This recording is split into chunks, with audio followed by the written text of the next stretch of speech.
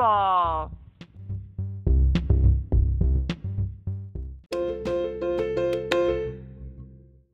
Kevin. Hello. All right. All right. Welcome to baseball. Baseballs. Oh, I mean, sorry. come on. So baseball. So after baseball. So as you were saying, baseball is over. At Yeah. least Major League Baseball is over. Yeah. We still got the Dominican League to enjoy, but for the most part, baseball is over. Yeah, And it's kicking into the hot stove league, but let's recap the World Series. let's talk about the World Series. As I was saying when we got disconnected, Philadelphia won the first game and the third game, if I recall correctly. You did. Yeah, that's correct. Yeah. The first game, I would argue, was the best game of the World Series. A real fall classic. I could argue with you on that, but we'll go with that for now. So just a quick 30-second synopsis for those who weren't paying attention. Game one was that 6-5 thriller in Houston in 10 innings that Philadelphia won. Game two, Houston dominated. Philly made it a game late, but I think that was Framber's first start where Framber was getting nasty with some sticky stuff, perhaps. Then we had a rain out. Then we got to Philly. Philly crushed a bunch of homers. I think game three was the 7-0 game where Philly hit like four or five home runs. Game four was the Houston no-hitter, which was dull as hell. I didn't care about it. I was really bored by that game. Game five was the last game in Philly that we had hoped Philly would win just to guarantee more baseball. They lost that, so they went to Houston down 3-2, and Houston finished them off in game six. With all kinds of storylines in that game. What did you think of the World Series overall, and which games really stood out to you? Well, I think overall, it was decent. It was good. It had some really, really amazing games. Even the games that were one-sided had historical consequences to them. So you had, and the first game, like you said, that was a great game. I think also game five was a really big linchpin because it was a bit of a nail biter, and it was the key to the whole thing because whoever won that game would go up with 3 wins, and I think the Phillies really needed that more than the Astros did because they were going back to Houston, and so I think it was interesting because at first I'd have to look, but I still think the Astros bullpen gave up so few runs. Yeah, no, they were lights out. Yeah, because the runs that in the first game were kind of, I think, were all Verlander. He gave those back, and they gave up 2 late in, two late in game two. And so those were probably on the bullpen. Maybe the first one's on Valdez. Right. But then after that, the Phillies only scored. They scored all those homers off of McCullers.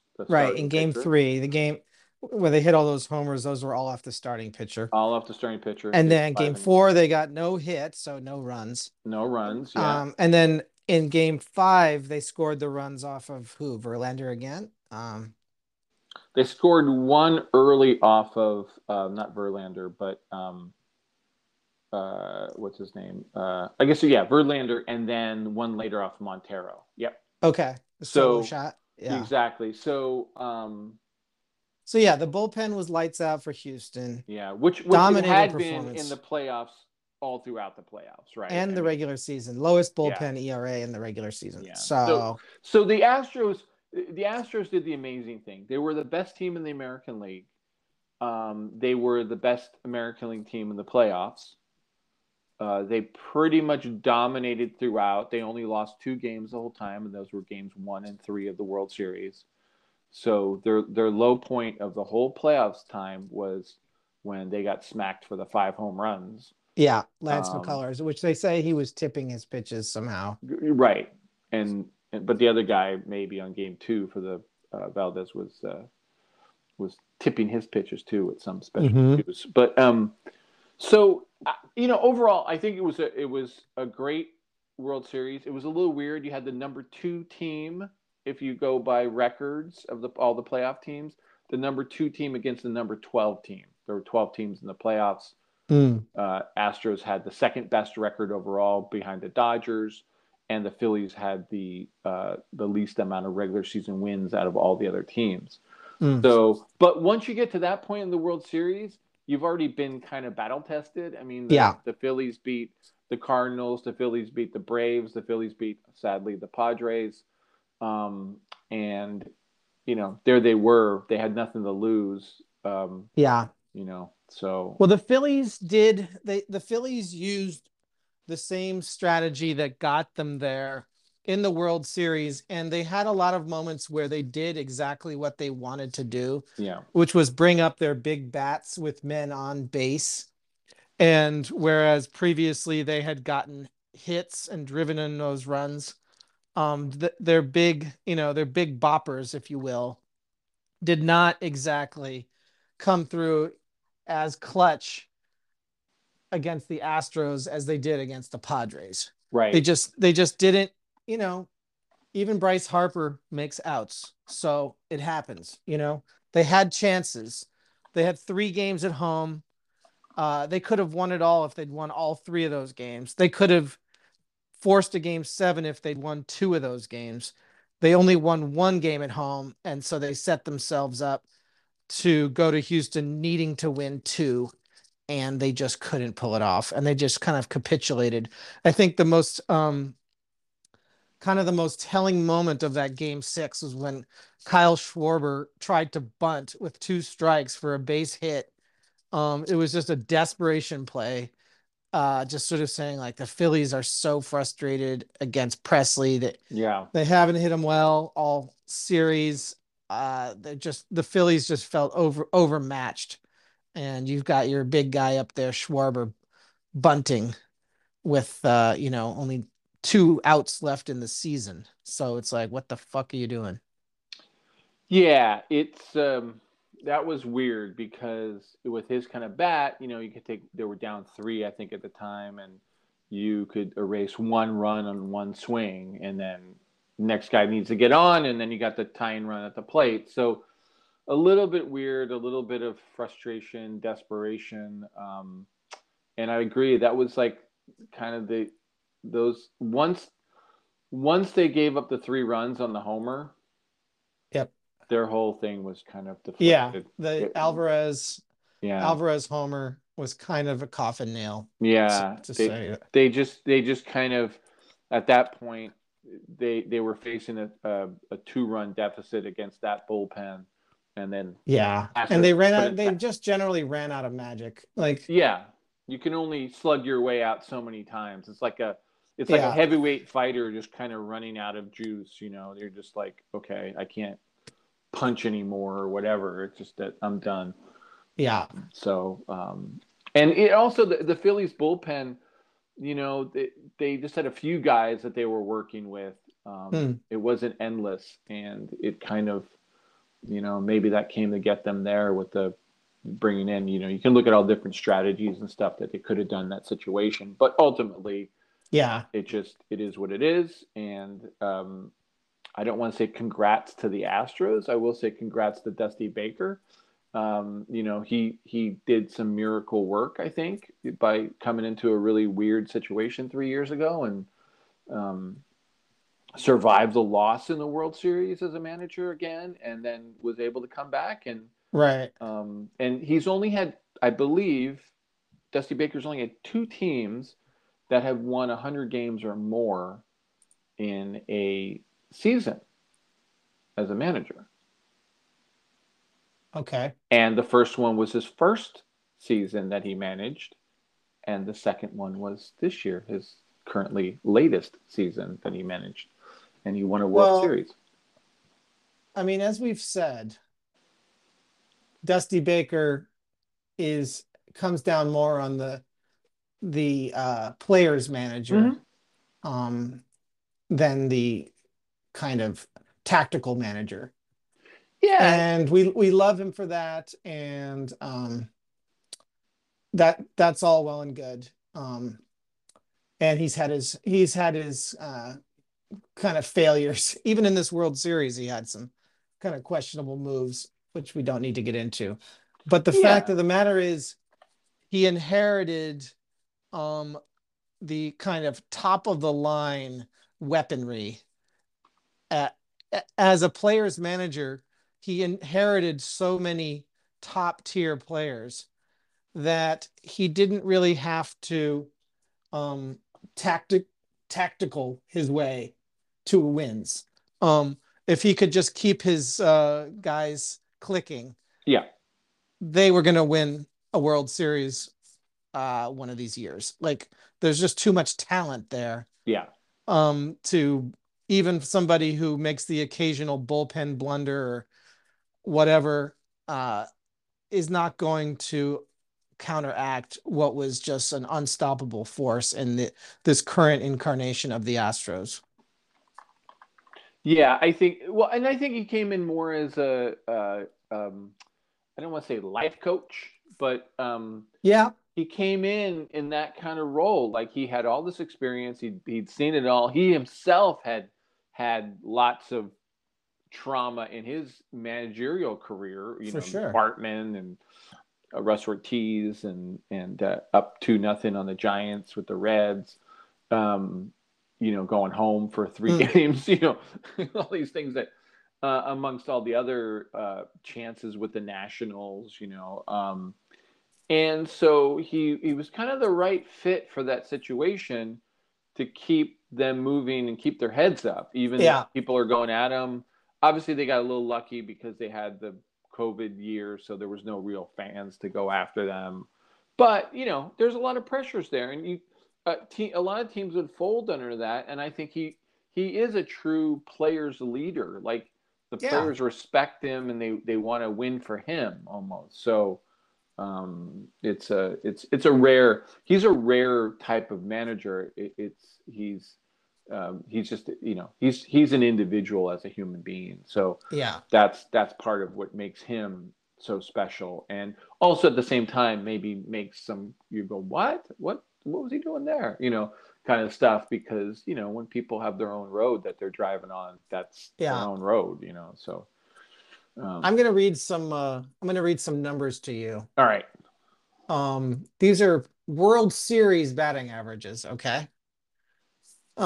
Alec Boehm, 6 for 21. That's a 286 batting average. That's the best batting average for the Phillies. Mm-hmm. Yeah. Schwarber 250. Brandon Marsh 231. Bryce Harper 200. JT Realmuto 167.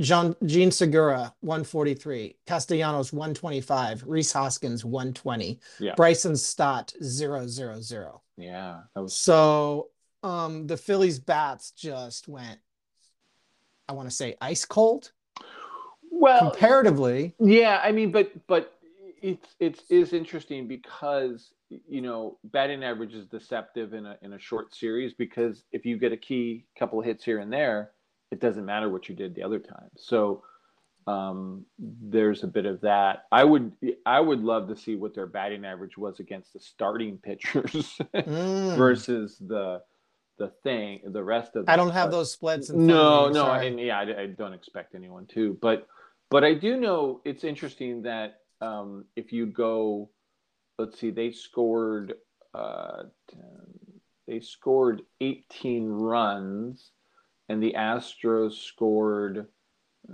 18. The Astros scored 22 22. runs, 22 runs. So it the Phillies kind of did what they had bunches, right? Yeah, they had their bunches. Going back They to Dave. probably wish they hadn't scored seven. Yeah, going back to Dave's theory of bunches, the Yeah. Phillies should have saved some of those bunches from game three for game five or six. Yeah, but if you recall the no hitter game 4, right? The Astros also did their bunch. If you look at that line score, it's really weird. It's like there's a Mm. 5 in the top of the fifth, and then there's zeros all around. Yeah. And it's No, just they're like, yeah, they're a bunchy bunch. yeah. And So it was I mean that's baseball, right? Especially for a team that doesn't only score from the home run. yeah. You've got to get, go, first to third and RBI and, blah, blah, blah. Like, Yeah. you're not necessarily manufacturing runs, but you're putting together like an old fashioned rally, a string of singles. Yeah, and the World Series as a whole was not a dog of a World Series. I mean, like you said, Mm. Game 1, crazy, amazing, extra innings, come back and they win it. 6 unanswered runs. The second game had its own kind of thing. The Phillies at any moment were still in it. They had their chances. Then you got the blowout with the home runs early on that game, but that was cool because it was like, oh my God, that's a record they tied. And they didn't use the beat on the drum because one of those teams they tied in the record was the 2017 Astros. And then the no hitter, which was Boring. it was kind of boring. I agree. But at the same time, it's a no hitter. It's something special. But I think that no hitter just really kind of spun the Phillies the wrong way, and they never really recovered. Well, let's look at why the Phillies got no hit. I mean, what was their approach against Christian Javier? Like they came out, they came into that game 4 with a 2-1 lead in games, facing Christian Javier, their number 4 starter. They had just like gone nut job on Lance McCullers.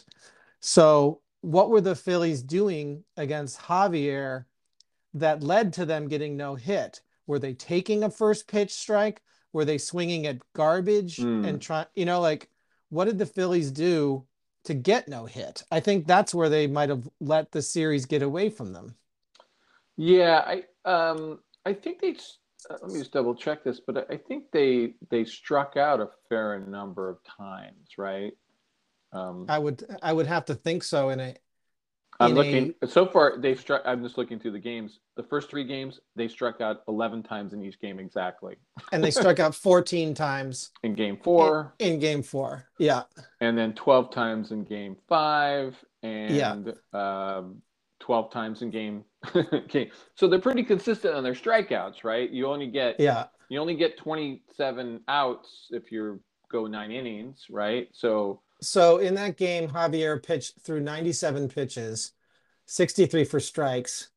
40 of those strikes were from foul balls or balls put into play. mm-hmm.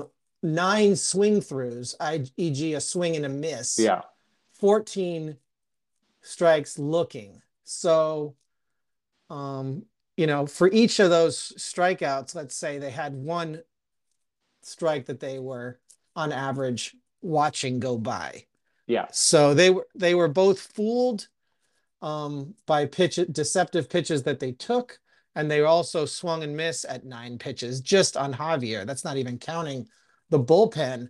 Abreu's outing, he got 7 swing throughs in 1 inning. Wow. They were whiffing at Abreu. Yeah. And of course, Presley gets his 5 swing throughs and Montero with 4. So yeah. You swing and miss at 20 pitches, you take 20 strikes, you're going to get no hit.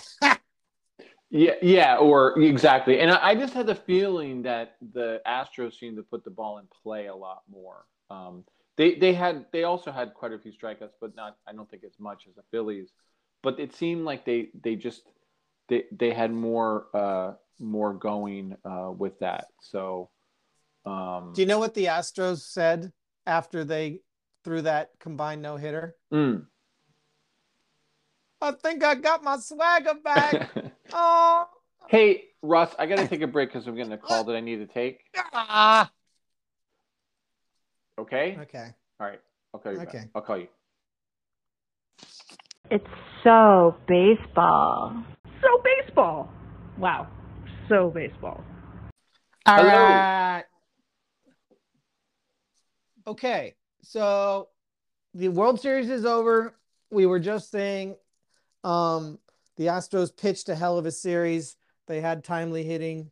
They hit for power. They had some backbreakers. Jordan. What what's your final wrap up on the World Series? Well, I think the we had a star was born in the playoffs for the Astros, Pena, Pena. and he came from. I mean, most people in the country probably didn't know much about him, but Unless you had him on your fantasy team, in which yes, unless you had him on your fantasy team, and then you would be that, or else you were a big fan of Geronimo Pena, his father. yep. And then you would have known about him. But he replaced a really big important person, Correa, that was their shortstop throughout all Yes. the years of the playoffs and the troubles of the 2017 and The troubles. 2018. Yeah, exactly. And he played a starring role in that with his commentary. I know. Correa So was the heel of that whole situation. yeah, he was Um, always trying to protect yeah. Altuve and stuff like that. But that said, you had Pena just step up and just had an amazing series. He won. He was the MVP of the championship series and the World Series, if I'm correct. He He won both. was. Yeah, double dip. Yeah, Double your pleasure. that's pretty rare, and he was a rookie. So that I think that was pretty impressive. I mean, this Astros pitching obviously it was lights out once they got rolling. But let's not just to and that's great, and hats off to the Phillies who came from nowhere. I remember when they fired Joe Girardi because it was after the Giants spanked them at the end of May, and they finally they let him go, and then they went on that crazy tear. So pretty cool for them to actually get all the way there, and that Yeah. Harper Yeah, got into heartbreaker the for World Philly. The Series. Philly was knocked out of the World Series and lost the MLS Cup on the same day. Mm. That was pretty rough. Yeah, But too bad. Philly sports, takes defeat in their own special way. exactly. Yeah, and they take Um, they take winning in their own special way too. That they they get. do greasing the light poles in Philly. Yeah, But if I may be so bold, and yeah. put a bow on this 2022 season, wonderful season. Lockout miraculously ended when we thought all was lost. We got an entire full 162 game season. We got wonderful playoffs in which several teams made runs, including our beloved Padres, who went to the NLCS. But now begins the long, slow crawl to spring training and what we call hot stove. Now, I know Kevin has to run. He's got work to do. I have work to do. But anyway, we're going to put together a hot stove episode probably this weekend or early next week. But just bullet points. I'm going to throw some bullet points on you. These are some of the things we're going to be talking about in our first hot stove episode of the season. Here we go. Jacob DeGrom opts out from the Mets. DeGrom's a free agent. Carlos Correa, who we just spoke about, is opting out of his Twins contract. So he's a free agent. Luis Severino is going to go back to the Yankees. The Yankees exercise their club option. Xander Bogaerts of the Red Sox is a free agent. He opts out. Jurickson Profar and Robert Suarez, some stars of the postseason, they opt out of the Padres, and the Padres declined Will Myers' option. So those guys are all free agents. Tim Anderson is going to remain with the White Sox. They're sticking with him. Rizzo opts out. He has declined his option with the Yankees, so he's a free agent. The Yankees plan to make him a qualifying offer, so he'll have a decision to make there. Colton Wong is staying with the Brewers, AJ Pollock is declining his option with the White Sox. The Mariners will not extend qualifying offer to Mitch Haniger. Dusty Baker will return as manager of the Astros in 2023. Mets re-signed Edwin Diaz, so we will have Timmy Trumpet back in Queens in 2023. And finally, the Dodgers are considering extending the qualifying offer to Clayton Kershaw. The thought is Kershaw probably wants to go pitch with the Rangers next year. And so the Dodgers want a draft pick if he does so. So that's our preview. Anything you want to comment on before we hang up? Did you mention? I'm sorry if I didn't hear Rodon. Was he in your list of? He was not on my list. Has he decided yet? Have you heard? I did hear, but I forgot what I heard. I'm sure he opted out because he's going to go for the chance to have more money. I think you're right. Let me just Google that. Google me. Carlos Rodon opts out, free agent. Yep. Yeah. So he's another big one out there. And I'm gonna say one thing. The Rizzo thing is interesting because the Aaron Judge thing is interesting, right? Yeah, I didn't even mention Judge because everybody knows. Yeah, he's a free agent. The one thing I found out, which I didn't realize, and I is that Aaron Judge's wife, because they just got married in December of last year, they went to high school together in the same.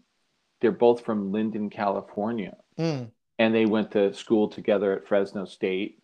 And they're high school sweethearts. High school sweethearts from the Greater Bay Area. That's adorable. It's so, that could play into them both wanting to come home and play. I think San Francisco is the likely landing spot for Aaron Judge. If he doesn't stay with the Yankees. I mean, the Yankees obviously have a No, I say it's more likely than going to the Yankees. I think this postseason and this season, the last few seasons have left a bad taste in Judge's mouth, and he's been very political about it and very polite. I think he wants out. I think as someone who's moved from New York to California, it's nice out here. It's a good life, and geez, the Giants are a great organization.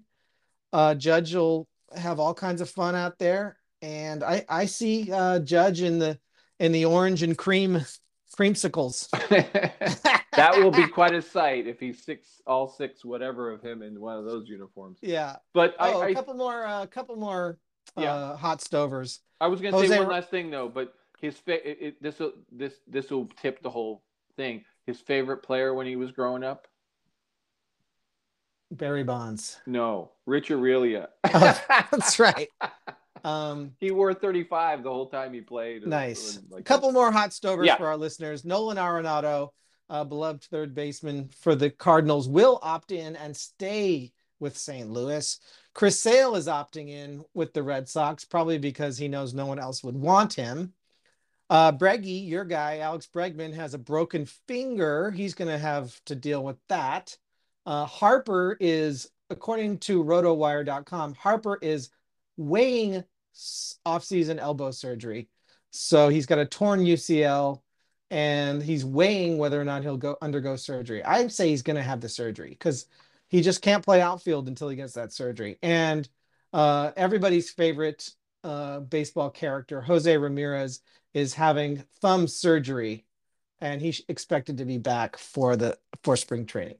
So that's your hot stove updates, and enjoy this November period. We have winter meetings coming up in a few weeks, and don't forget MLB.TV. You can watch Lee Dome every single night. So baseball.